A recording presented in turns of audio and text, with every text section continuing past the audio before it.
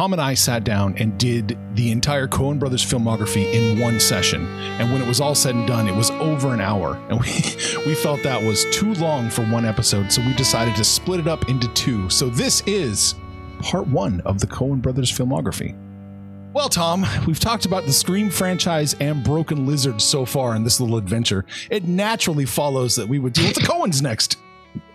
Yeah, you know, they're all different. I guess I don't know how much overlap there is between fan bases. They are all things that have fan bases. Let's put it that way. Yeah, but we consider ourselves fan of all these things.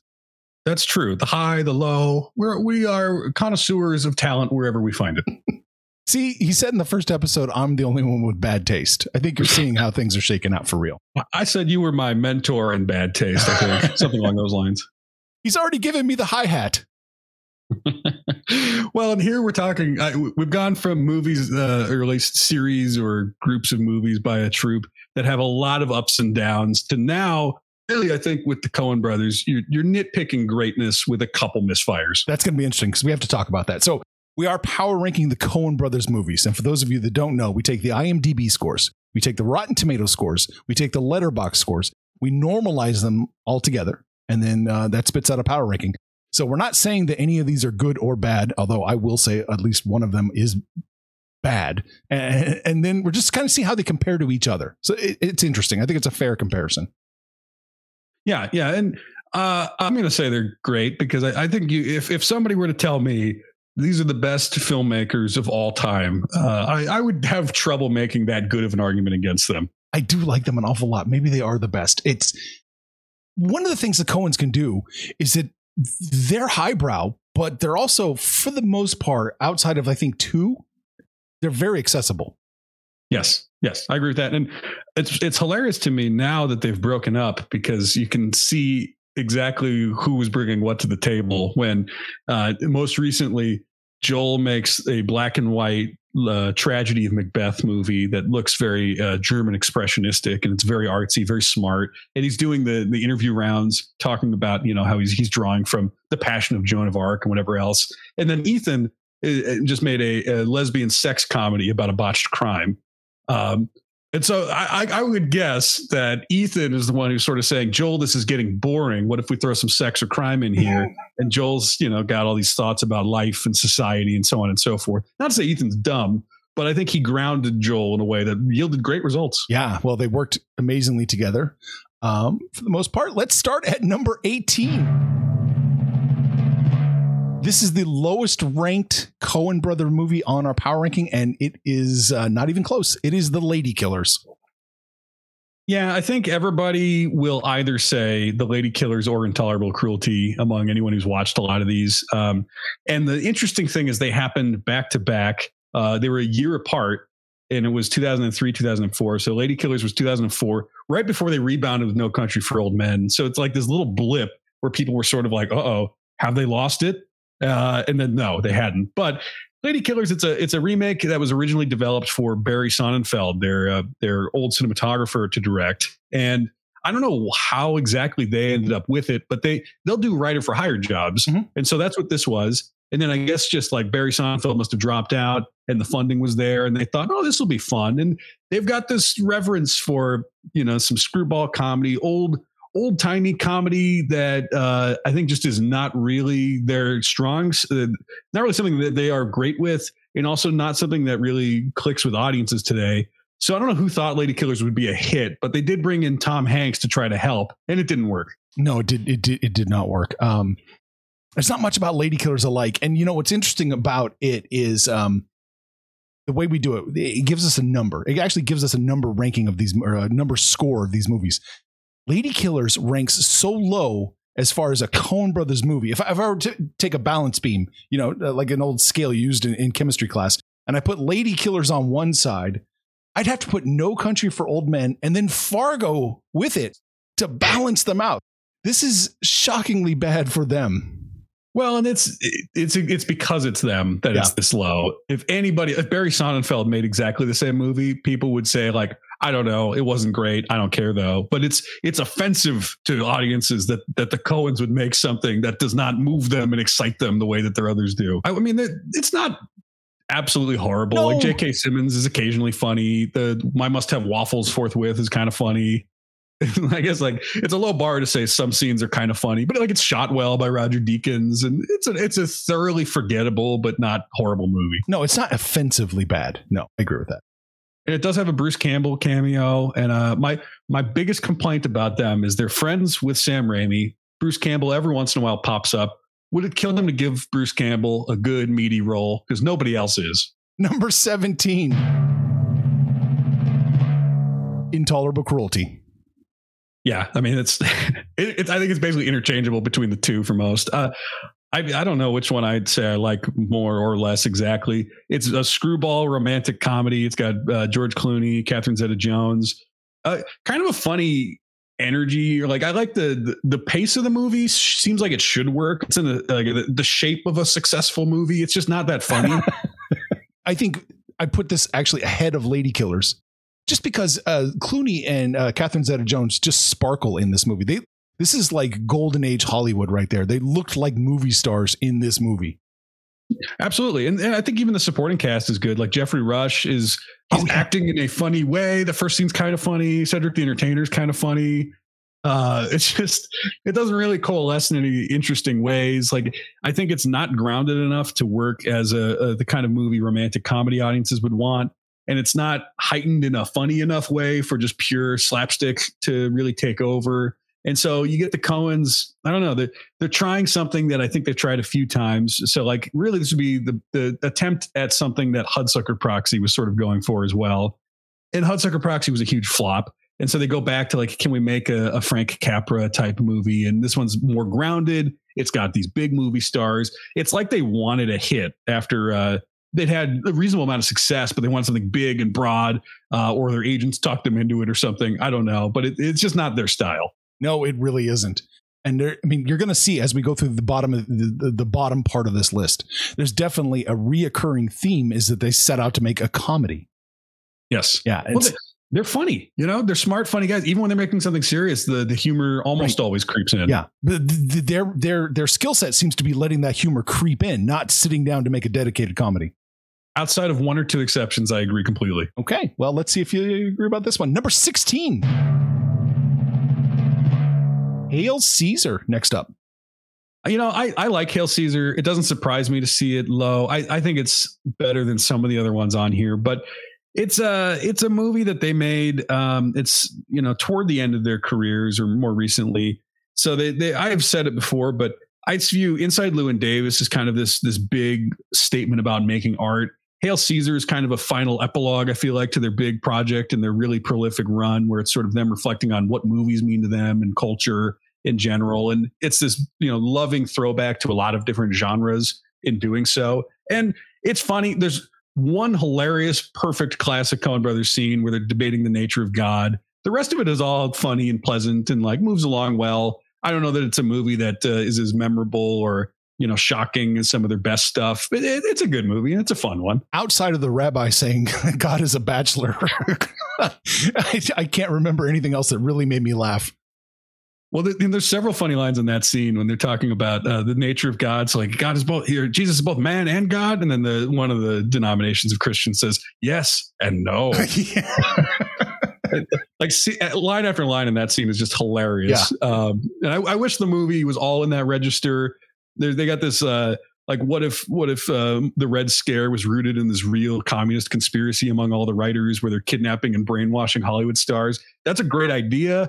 It doesn't totally go anywhere because it seemed like they just wanted to acknowledge a lot of things that they thought were funny instead of make them more cohesive. So I think there was a better movie in there, but I like it. Yeah, I like it too. I have no problem with it. I enjoyed it watching it. And, if they're in a pinch, just bring in George Clooney to be a complete moron. And that's always safe for them. Yeah. And he's great at it.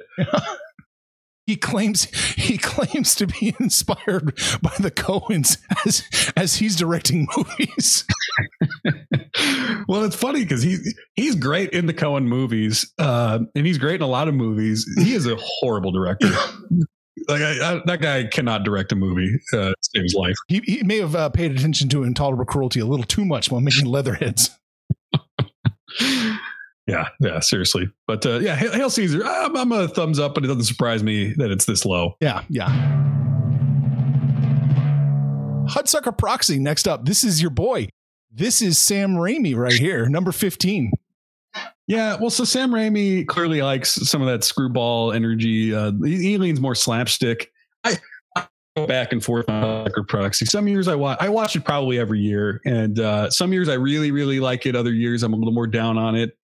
I think it's not interesting on a character level. It is interesting on a stylistic level, and some of the jokes are funny. It's a well-directed movie, but it's again a throwback that I don't think people were like pining for at all. So it's sort of like their preoccupations, and this was what they bet all they put all their chips on. This as their first big budget movie, and it's just not a big commercial, not an interest that the commercial audiences have at all. And I guess that's the same thing that they sort of do with Intolerable Cruelty, which is for some reason when they think let's make a big hit, the thing that they think of is not a popular idea whatsoever.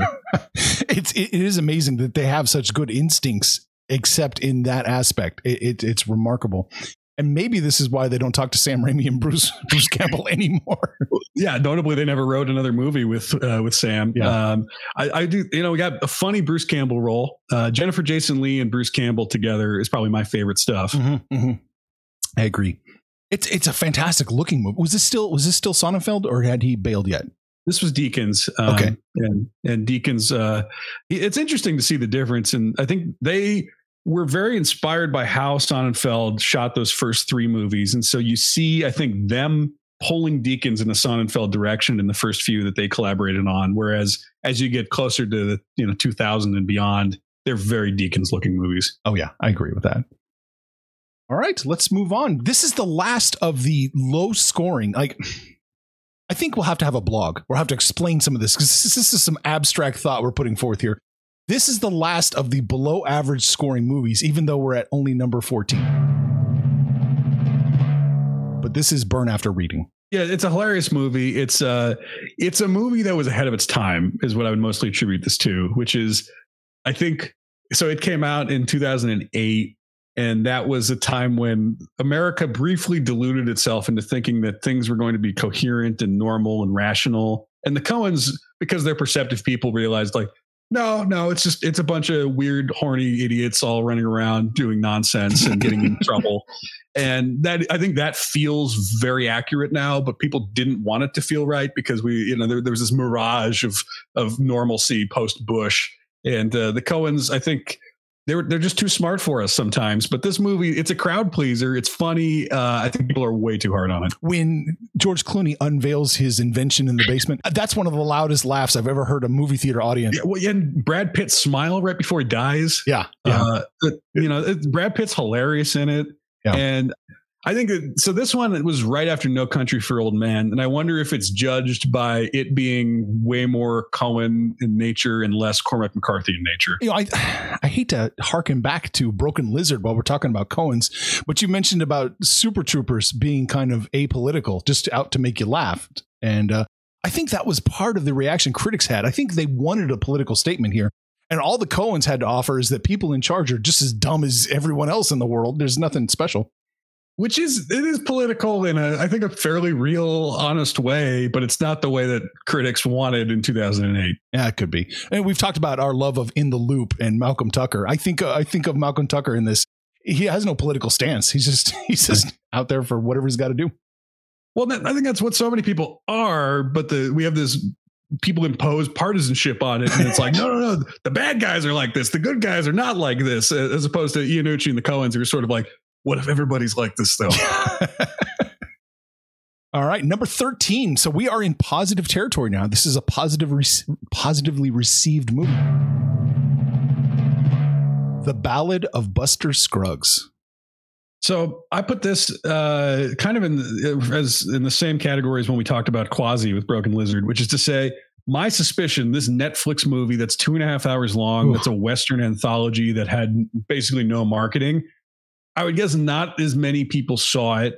And the people who did see it are big Coen fans who are probably more disposed to like it. I think it's a slog. I think it's their third misfire. This is the last one together, right? This is it. Yeah. And Ethan had said that it was a really tough shoot and he got sort of burned out on movies making it. And so reading between the lines, it sounds to me like he was not in love with it either. It really feels like to go back to what I was talking about before, Inside Llewyn Davis is this big artistic statement. Hail Caesar's kind of this last sort of wrap up homage to what they love. Mm-hmm. And then the fact that this one's a bunch of little short Western stories feels like the scraps at the bottom of the drawer. Full disclosure here, I have not seen Ballad of Buster Scruggs. And when you messaged me saying, no, skip it. Yeah, I really wanted to like it. And there's parts that work, but it's with the Coens, again, they are so often so great that when they make something that doesn't work, it's off-putting. Yeah. And none of the ideas seemed especially exciting or interesting. The way it's shot it's all competent. There's nothing wrong with it exactly, but I put it in the pile with Intolerable Cruelty and Lady Killers, which almost everybody will disagree with. But I think it's like, yeah, I see what they're trying to do. It just doesn't work. Oh, man. All right. So the reason I skipped it is because I wanted to rewatch this one instead, which is number 12. And I'm so glad I did. A Serious Man. Yeah, we're basically in the place now where any of the remaining ones outside of maybe Barton Fink has a reasonable case at being number one for me. I think A Serious Man is wonderful.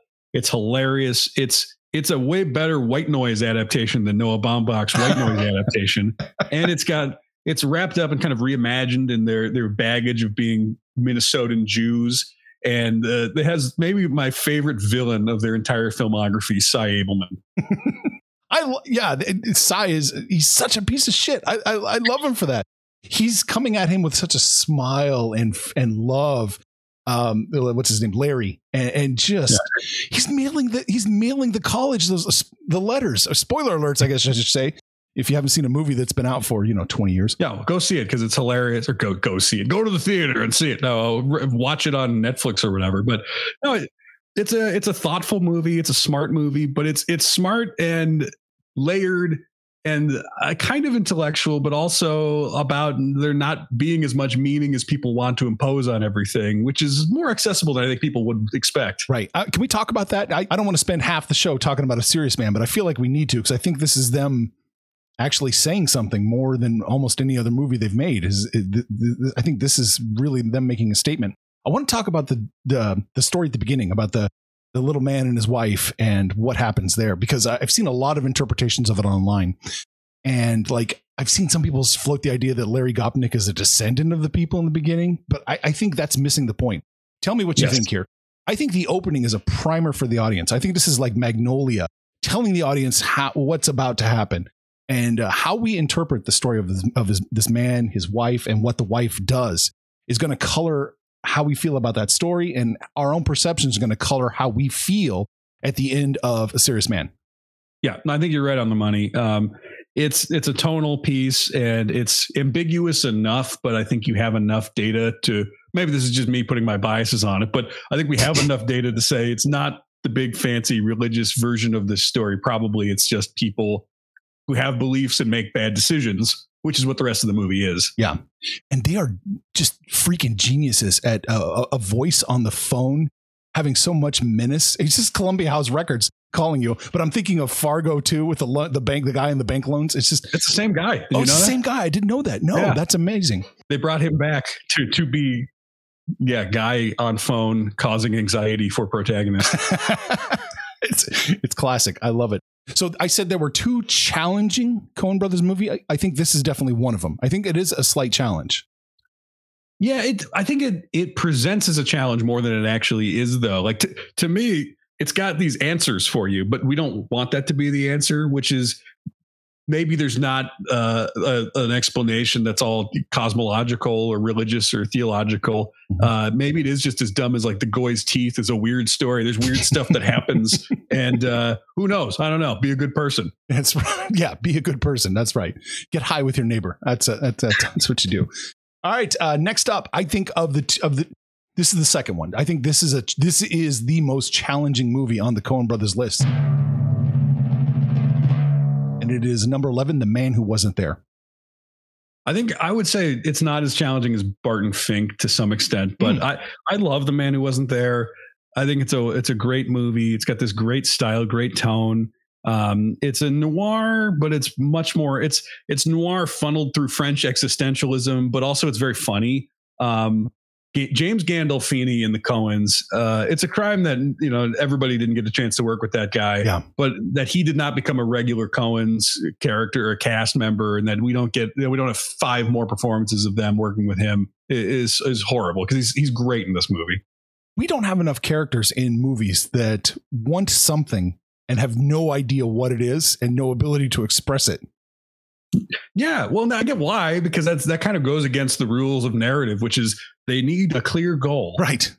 And then so like they kind of like A Serious Man, they map that onto something that's more broadly existential, this kind of search for meaning, this imposition of meaning. It all should mean something, right? But what if it feels like it doesn't? And so I think for them to be in that sort of thoughtful register, but to funnel that into this very cynical, funny perspective that they have is such a good combination. And it feels very satisfying in a way that almost everybody else trying to make that combination work can't, including Noah Hawley, for example, on the show Fargo. I was going to ask you about that. You know, he busted out like real UFOs and flying saucers in one of the seasons of Fargo. Yeah, I mean, I'm aware of that. I gave up on season 1 though. So Noah Hawley doesn't quite get it either. I think inside The Man Who Wasn't There might be the most Coen Brothers quote of all time. I'm going to throw this at you. Billy Bob, the barber, what's his name? Ed, is narrating, and he is talking about his lawyer, and he told them not to look at the facts, but at the meaning of the facts. And then he said the facts had no meaning. Yeah, they do that repeatedly. Yeah. And then what do you do in that situation is the kind of the existential crisis. I think Fargo is kind of the same thing. We would like to impose meaning on it. You can maybe make some. And I think it's one of the things that's so smart about them. And it's why they don't feel didactic and they don't feel like they're lecturing you, because the lecture is a big sort of, it's not even a question mark. It's sort of saying there's nothing you're not getting. There's maybe nothing to get. Right. That's why I love them. I love them for this. Like I said, these guys are dealing with some interesting concepts, but they're not boring. They're very accessible. I mean, I think The Man Who Wasn't There is probably a challenge, a tough watch. Not tough, well, especially now for the kids. It's black and white is really the thing that most people would say, I don't know about that. Yeah. And to go back to a recurring critique I've had of them, when Ed gets in the car crash and he has that dream, and there's the guy selling like some kind of driveway or like Pete, whatever. Bruce Campbell auditioned for that role and did not get it. He complains about it in one of his memoirs. And I thought it might have been distracting if it was Bruce Campbell, but can they just cast Bruce Campbell? What's the problem? You need to get on the horn, get them back together, make a vehicle for Bruce Campbell. Yeah. It doesn't need to be a vehicle. He doesn't need to be the star. I just want a fun Bruce Campbell performance every few years. Number 10. Oh, brother, where art thou? I like this one. It's probably not one that I go back to often. I think it's thoroughly fun. It has a good energy to it. You really have George Clooney hamming it up in a way that works really well, opposite John Turturro and Tim Blake Nelson. I think that it's funny to me that the Coens will still claim that they have never read The Odyssey, despite having made this movie. I don't know what exactly to do with that, because they're playing with The Odyssey and Preston Sturges. And this is probably what gave them the boldness to say, oh yeah, we can make Intolerable Cruelty a hit. Our Preston Sturges movie just was this huge hit. Right. I can totally see that. What do you think they were sitting around one day and just said to themselves, let's, even though we've never read it, let's interpret Homer's Odyssey? I mean, culturally, we all sort of know the gist of the story, right? The guy's trying to get back to his wife, and there's a Cyclops and some sirens. And that is the gist of what's in there. I think they said Tim Blake Nelson was the only person on set who'd ever read The Odyssey. And I don't know that I believe them. And this is something that when Ethan would do interviews with Joel, it was almost like Joel was happy to let Ethan say something funny. So then neither of them had to actually explain their intentions. And I wonder if that's what this came out of. Clooney, just from the jump in the boxcar saying, are any of you boys smithy or otherwise versed in the metallurgical arts?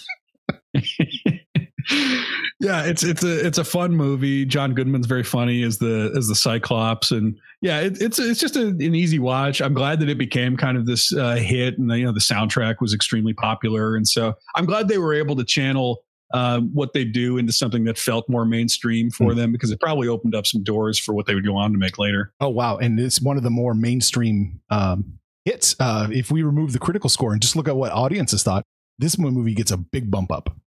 Yeah. The fact that a movie with that title was a hit at all is impressive. All right, we are moving on to number 9. this is Raising Arizona.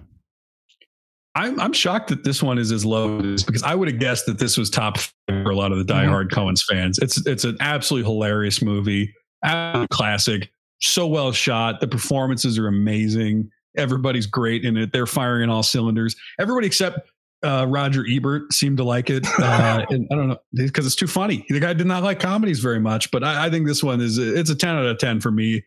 Some days it might be my favorite. I don't want to diminish Blood Simple at all here, but this is the first honest to God Coen brothers movie. Yeah, that's fair. This is where has Blood Simple established them as guys who probably could have made a lot of quasi horror, almost Hitchcockian thrillers. And they really said, no, we're going to go in just our own direction, and embraced it. And I love them for it. Yeah, they were just going to let De Palma just take that territory. Yeah, I mean, who would have guessed? Watching Blood Simple's funny. It's funny in that dark, kind of muted way. But then, yeah, Raising Arizona, it's just it is slapstick, and it's crime. It's botched crime. It's, that clearly is the big motif of their whole careers, is the drama from a crime gone wrong. Right. But to do it in a way that can be really emotional and emotionally naked at times, and also as weird as that movie is and as goofy as it is, and then you got even this like Mad Max element, to throw all that together and make it work is one of the most impressive things that they've ever done. Yeah, it's a classic. I love this movie. I love everything about this movie. I love the soundtrack to this movie. Yeah, it's amazing. The yodeling. I mean, the fact that they would even say our next movie will mostly have yodeling on the soundtrack. I mean, most people would say like, well, don't do that.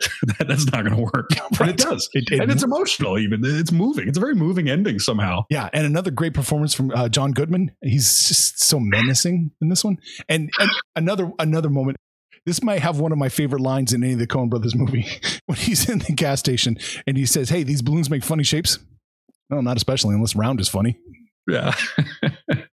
Yeah. It's, are you surprised to see it as low as it is? I am. I would put it higher than a lot of the movies we're about to talk about. But again, this, like you said, this is, I mean, we're dealing with minor degrees here now.